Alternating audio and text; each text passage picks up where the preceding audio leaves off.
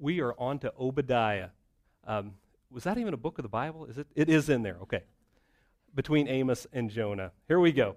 The vision of Obadiah is what the sovereign Lord says about Edom.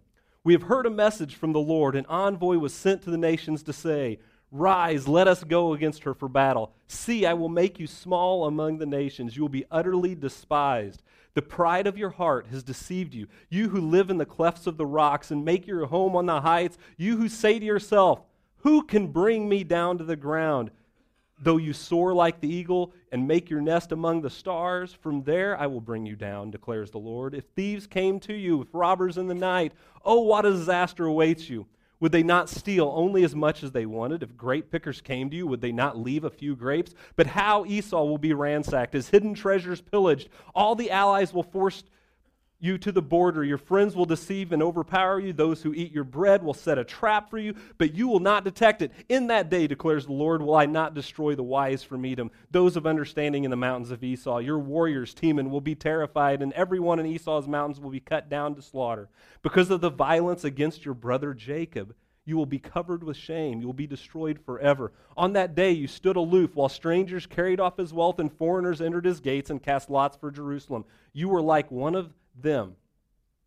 You should not gloat over your brother in the day of his misfortune, nor rejoice over the people of Judah in the day of their destruction, nor boast so much in the day of their trouble. You should not march to the gates of my people in the day of their disaster, nor gloat over them in their calamity in the day of their disaster, nor seize their wealth in the day of their disaster. You should not wait at the crossroads to cut their fugitives, nor the hands over their survivors in the day of their trouble. The day of the Lord is near for all nations. As you have done, it will be done to you. Your deeds will return upon your own head. Okay, now, point of truth here. Before we just read this, how many of you had read the book of Obadiah ever? Anyone? Oh, a lot more than I suspected. Okay, this is full disclosure from me. If you have not read it, don't feel bad, because I have read this book 5 or 6 times before I had to study it. And let me tell you what I've done. Reading through the Bible, and I get to Obadiah, I'm like, quick chapter, I read it. I didn't get a whole lot out of it. I was like, all right, the day of the Lord is near, these Edomites, they're bad, I get all that, but there we go, we're on to Jonah. Jonah's kind of fun. Obadiah, So, I do a little studying on this, because every word of the Lord is supposed to be important to this, and it did open it up for me quite a bit, and hopefully, the same will happen to you. And I want to do 2 things. Number 1 is let's talk a little bit about Obadiah. We'll give you a little brief history so that you can kind of understand what's going on. And then number 2, what's it say to me? I mean, how can I really apply this to my life? So first of all, let's give you a little brief history of Obadiah. Obadiah was a prophet, and he was considered one of the minor prophets. Now, being a minor prophet does not mean that he was less important. Being a minor prophet only means that his book wasn't as large as all of the major prophets. Like Isaiah, he had a big book, so he was called a major prophet. The rest of them were minor, just because it wasn't long. Didn't mean it was less important, just means shorter book. Okay, got that? It was written at the end of, before Jesus, but when we go through the story, it was during the Babylonian exile. The Israelites were being enslaved and sent to Babylon at this time. So this book was written to the Israelites as a word of encouragement to them in one of their darkest, lowest, terrible times. And he was writing a word against the Edomites. Now, who were the Edomites? The Edomites were the descendants of Esau. And as we studied before, Jacob was also called Israel. Okay, so Jacob and Israel, sometimes they interchange those. Esau, kind of the same way with Edom. So you have Esau, Edom, Jacob and Esau were brothers. Let's go a little bit just really quickly about some of the strife between those two. Esau was the older, Jacob was the younger. Jacob tricked Esau over and over and over again. So there's a little bit of strife there. They kind of came back together. But then Jacob's people left to go to Egypt. You guys all remember this from the story? Everybody shake their head, yeah, we got it. They get enslaved by the Egyptians. They come back, and this is close to where we will be at next week. They come back, they go buy the land of the Edomites. They're their cousins, they're their people. And they say, you know what, here's the deal. Okay, guys, Israelites, you can come by here. This is what we promise you. If you don't attack us, we won't attack you. A little more strife. Well, the Israelites go into the land of Canaan. Then years after that, the Babylonians come in. They wipe out Jerusalem. They put them in chains. The Israelites are being passed by. I'm going to have a picture of the city of Petra, which is where the Edomites lived. And when we read about how they soared like eagles and they made their cities in the clefts of the rocks, this is what they were talking about. We have another picture as well. They had this city that they built right into the cliff. Historians were saying that it only took like 20 people to defend this place against armies of hundreds and thousands. And you might be thinking, well, what happened to these people? Well, we don't exactly know for sure, except we know that they're just a footnote of a footnote in the book of history. We don't really know much about them except archaeologically with their city and what we know from Obadiah and a couple of stories in the Bible. And at this point, you might be thinking, okay, Brian, I know where you're going to go with this. I'm a Christian. I love God, and I tell you what, I needed this word as well. I mean, things are hard. Things are really tough for me right now. And I see all these people, kind of like the Edomites. I see them, and they've got the world by the tail, and things are great for them. So, you know what, Brian? I needed someone to say they're going to get theirs. Well, if that's what you think this is about, we're going to kind of turn that on its head. Because I don't think that's what God is trying to get at. Well, he's trying to get the Edomites to repent, which they didn't do. But God is a God that he'll listen to repentance. What he's trying to get at is tell us the dangers of pride. And as I was reading this story, there's one proverb that just kept running through my mind over and over and over, and that is that Proverbs 16:18. It's pride goes before destruction, or a lot of times we hear pride goes before a fall, either one. Pride goes before destruction, a haughty spirit before a fall. And it goes on to say, better to be lowly in spirit along with the oppressed than to share the plunder with the proud. Better to be the Israelite walking along below the city of Petra than to be one of the Edomites, the proud and the mighty. So the more I started thinking about it, the more I thought, this could be we Americans. I mean, how comfortable do we have it? How often do we kind of sit in our high place and we think we've got it made? We're secure. What the Proverbs is trying to get us to understand in 16:18 is that humility is more valuable than all the fame, all the gold, where you're living, how comfortable you are, how comfortable you might not be, or position in this world. So we're going to talk about pride today. And we're going to discuss three things about pride. Number one is the diagnosis of pride. Two, the destructiveness of pride. And lastly, what do we do about it? What's the antidote? So, jumping right in, what is the diagnosis of pride? And you're saying, Brian, okay, we've got this. Why do we need a sermon on the diagnosis of pride? We all understand what pride is. We see it all the time. And that's kind of my point. It is so easy to see it in other people. So easy to see the person with the superiority complex, right? We can see that person and say, that guy's got a problem with pride, and that guy's got a problem with pride. And honestly, when I was doing this sermon, I was writing it, I'm thinking, man, that person really does too, and this person does. And I thought, it's so hard to see it in the mirror. It's so hard to see myself. So let's talk about pride. Pride is needing to feel better than other people in some way. Pride is needing to feel better than other people in some way. Proverbs 11:12 says, whoever derides his neighbor has no sense. Obadiah 1, which we just read, you should not gloat over your brother in the day of his misfortune. Pride makes us deride. Pride makes us gloat. The Edomites, they actually literally looked down upon the Israelites as they were passing by. But we have this in us that we always want to compare ourselves to another person. C.S. Lewis in Mere Christianity has a wonderful pride chapter, and I want to read just a brief excerpt from that. He says, pride gets no pleasure of having something, only out of having more of it than the next man. Proud people are not really proud of being intelligent or successful or good-looking. They are proud of having more success, more intelligence, and better looks than the people around them. It's the comparison that makes you proud, the pleasure of being above the rest. Once the element of competition is gone, pride is gone. And then he goes on to give us an example. He says, lust might drive a man to sleep with a beautiful woman, but in lust, this man may actually want her. Pride drives a man to sleep with a beautiful woman as well, but only to prove that he can do it, and do it over the others. He doesn't really get any pleasure from her. Okay, so let me give you a little less racy example here. Now, please don't think that I'm trying to be proudful with this example. But in my high school days, I was the sophomore class president, the junior class president, the senior class president, all in 1 year. Not really. And I was also the French club president, and French club treasurer, sorry. And I never took French, wasn't part of French.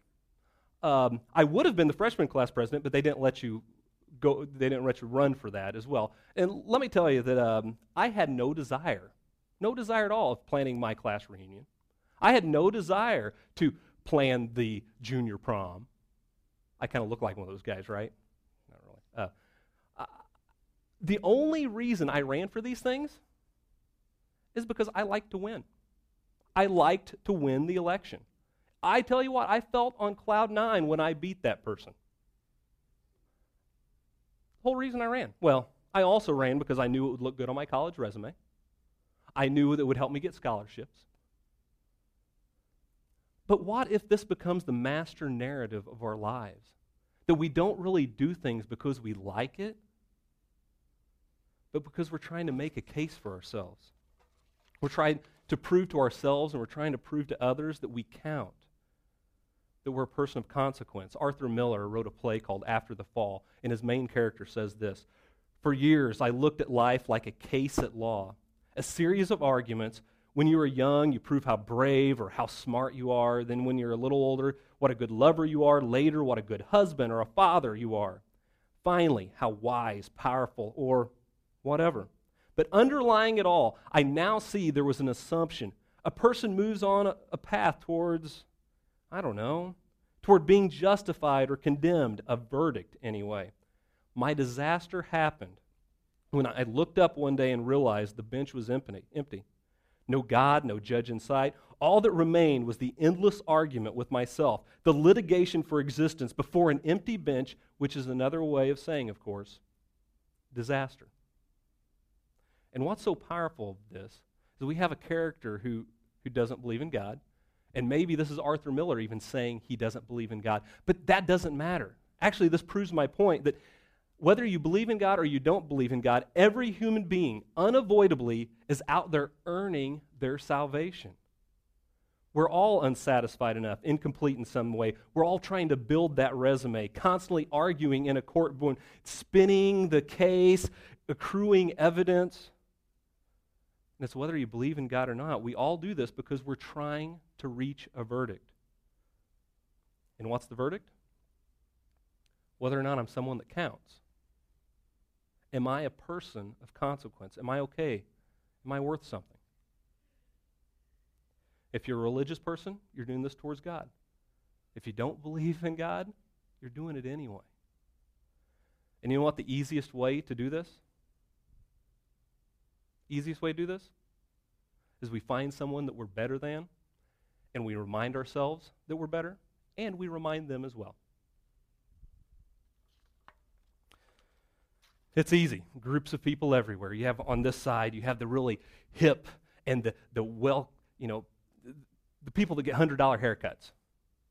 And they're ironic and they're funny and they have all the coolest gadgets, and they look at those people and they say, why don't they have an iPhone 5? I'm better than them because I've got the coolest stuff. And I'm funny and I watch the really cool things and I've got Starbucks coffee. And then you've got these people over here. And what do? They say, well, we're down to earth. We don't spend so much money on those frivolous things. Why would they do that? We're better than that. Everybody's doing it. You've got the religious conservatives that look at the liberals and they say, we care about family. They don't. They're terrible. You've got the liberals and they say, we're open-minded and we're free from the shackles of sin and we're accepting. Those people aren't. We're better than them. Whether you're atheist, religious, Christian, liberal, conservative, Muslim, Jew, whatever, we're all doing this. We all need to feel better than other people. It's an endless trial and evidence that we're trying to get to make sure that we are important.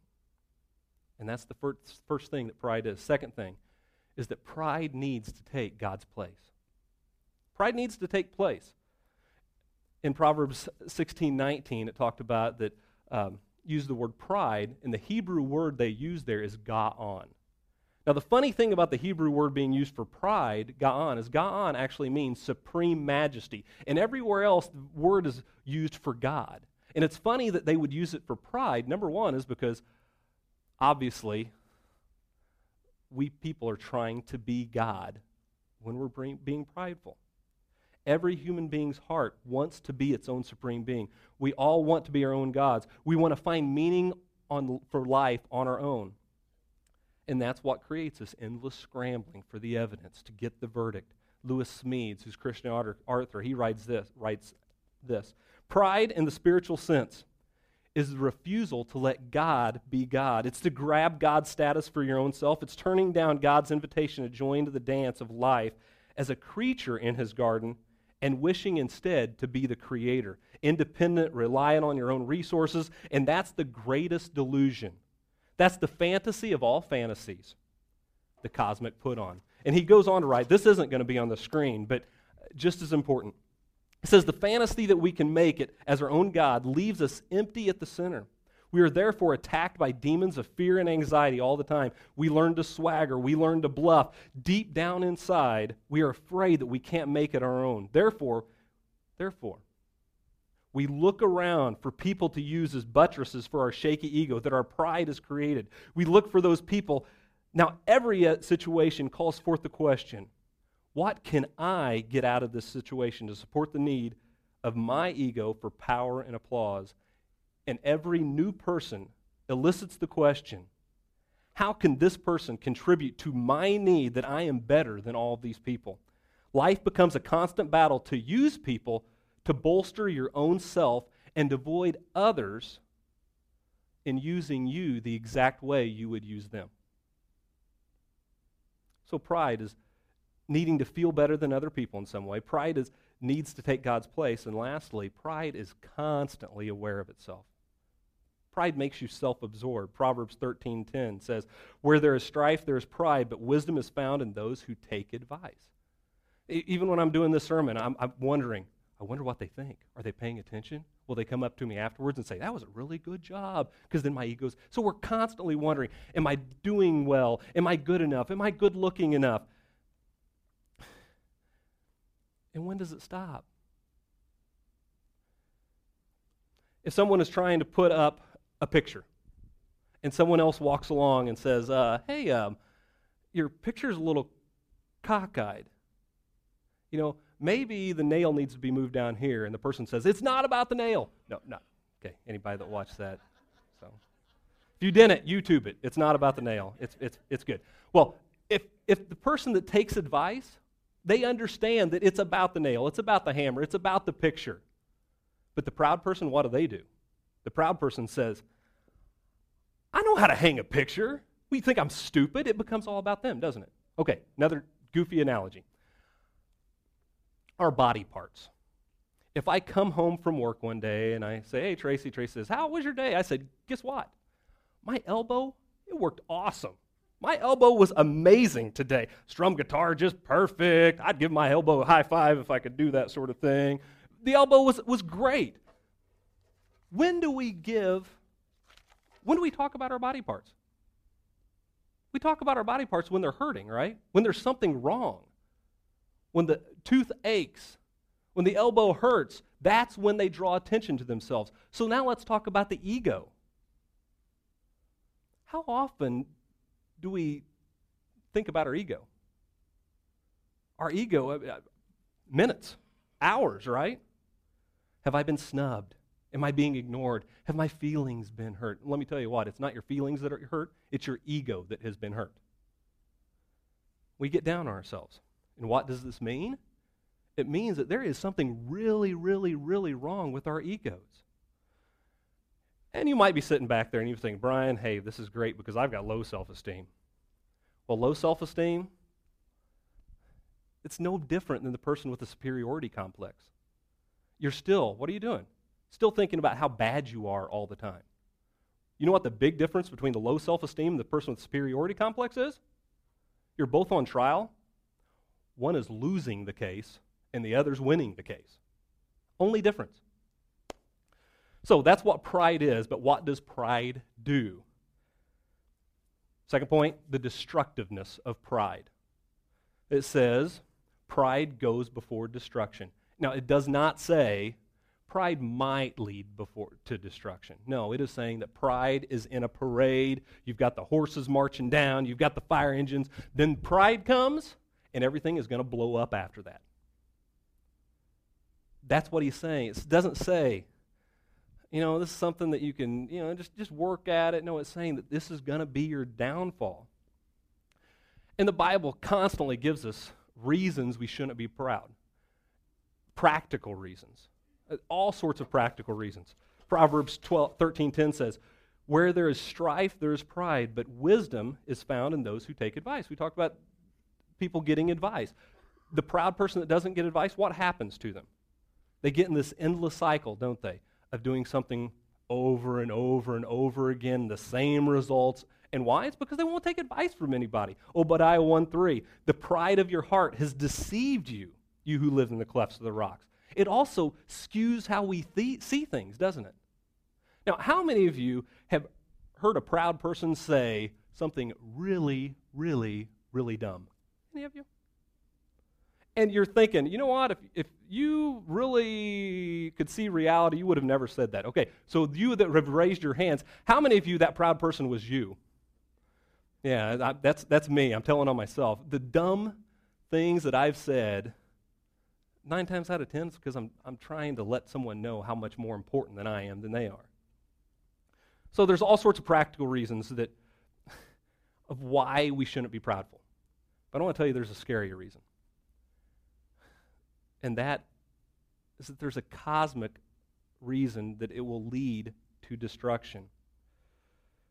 See, in Proverbs 15:25, it says, the Lord tears down the house of the proud. The Lord tears the house down, but he sets the widow's boundary stones in place. Proverbs 16:19, better to be lowly in spirit along with the oppressed than to share plunder with the proud. It's better to be with the Israelites than up in the clefts of the rocks.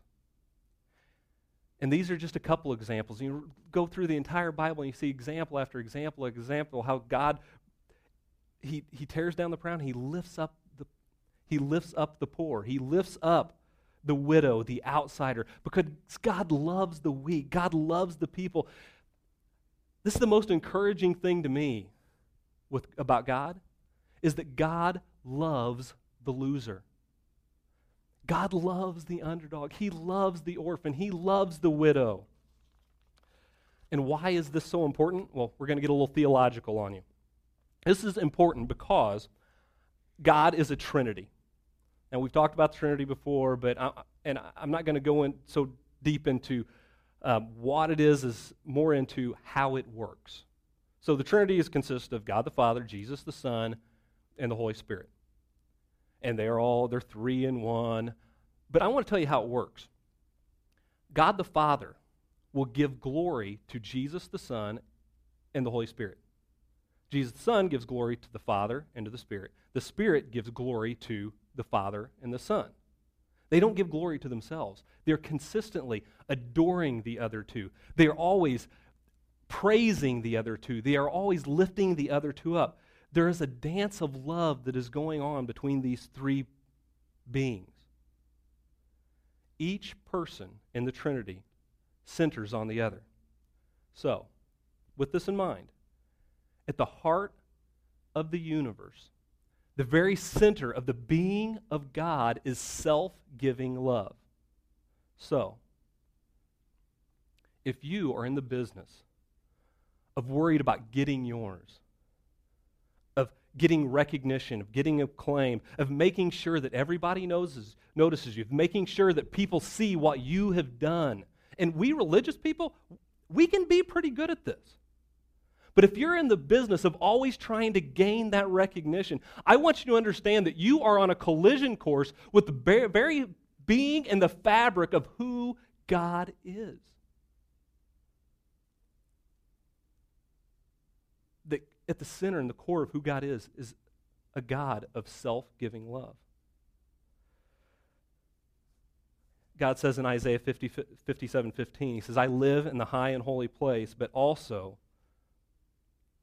the one who is contrite and lowly in spirit. God is awesome, he's amazing, but he loves the loser. We see that in Obadiah. We see that with his people. So this is what pride is and why it's so destructive, but what is the antidote? Here's the antidote for pride. Proverbs 15:33, wisdom is the instruction is to fear the Lord, and humility comes before honor. Humility comes before honor. And the word honor here, it really means supreme glory. The humble are the people that don't think they're important. And only until you figure that out will you get the glory that never fades. Only the people that are sure they are not important will get glory forever. There's a glory that will only come to the humble. God used the barren woman. God uses the girl that nobody ever won and the boy that was completely forgotten. And why does God use those people all throughout the Bible and through our lives today? Why is he on the side of the loser? Is it just a sense of poetic justice, or is there something deeper going on? Well, when God came into this world, how did he come? Came into a manger, into an insignificant little colony of the Roman Empire, to parents that had no acclaim. As he grew up, he was poor. Most of his adult life, he was homeless. And then, in his final days, all of his friends deserted him, and he died a horrible, terrible, embarrassing, humiliating, awful, painful death. Now, is this a way to win the world? If you're a God of self-giving love, it most definitely is. See, if God came as a great philosopher, to come to him, we would have to be great philosophers. If God came as this morally strong man, we'd all have to be morally strong.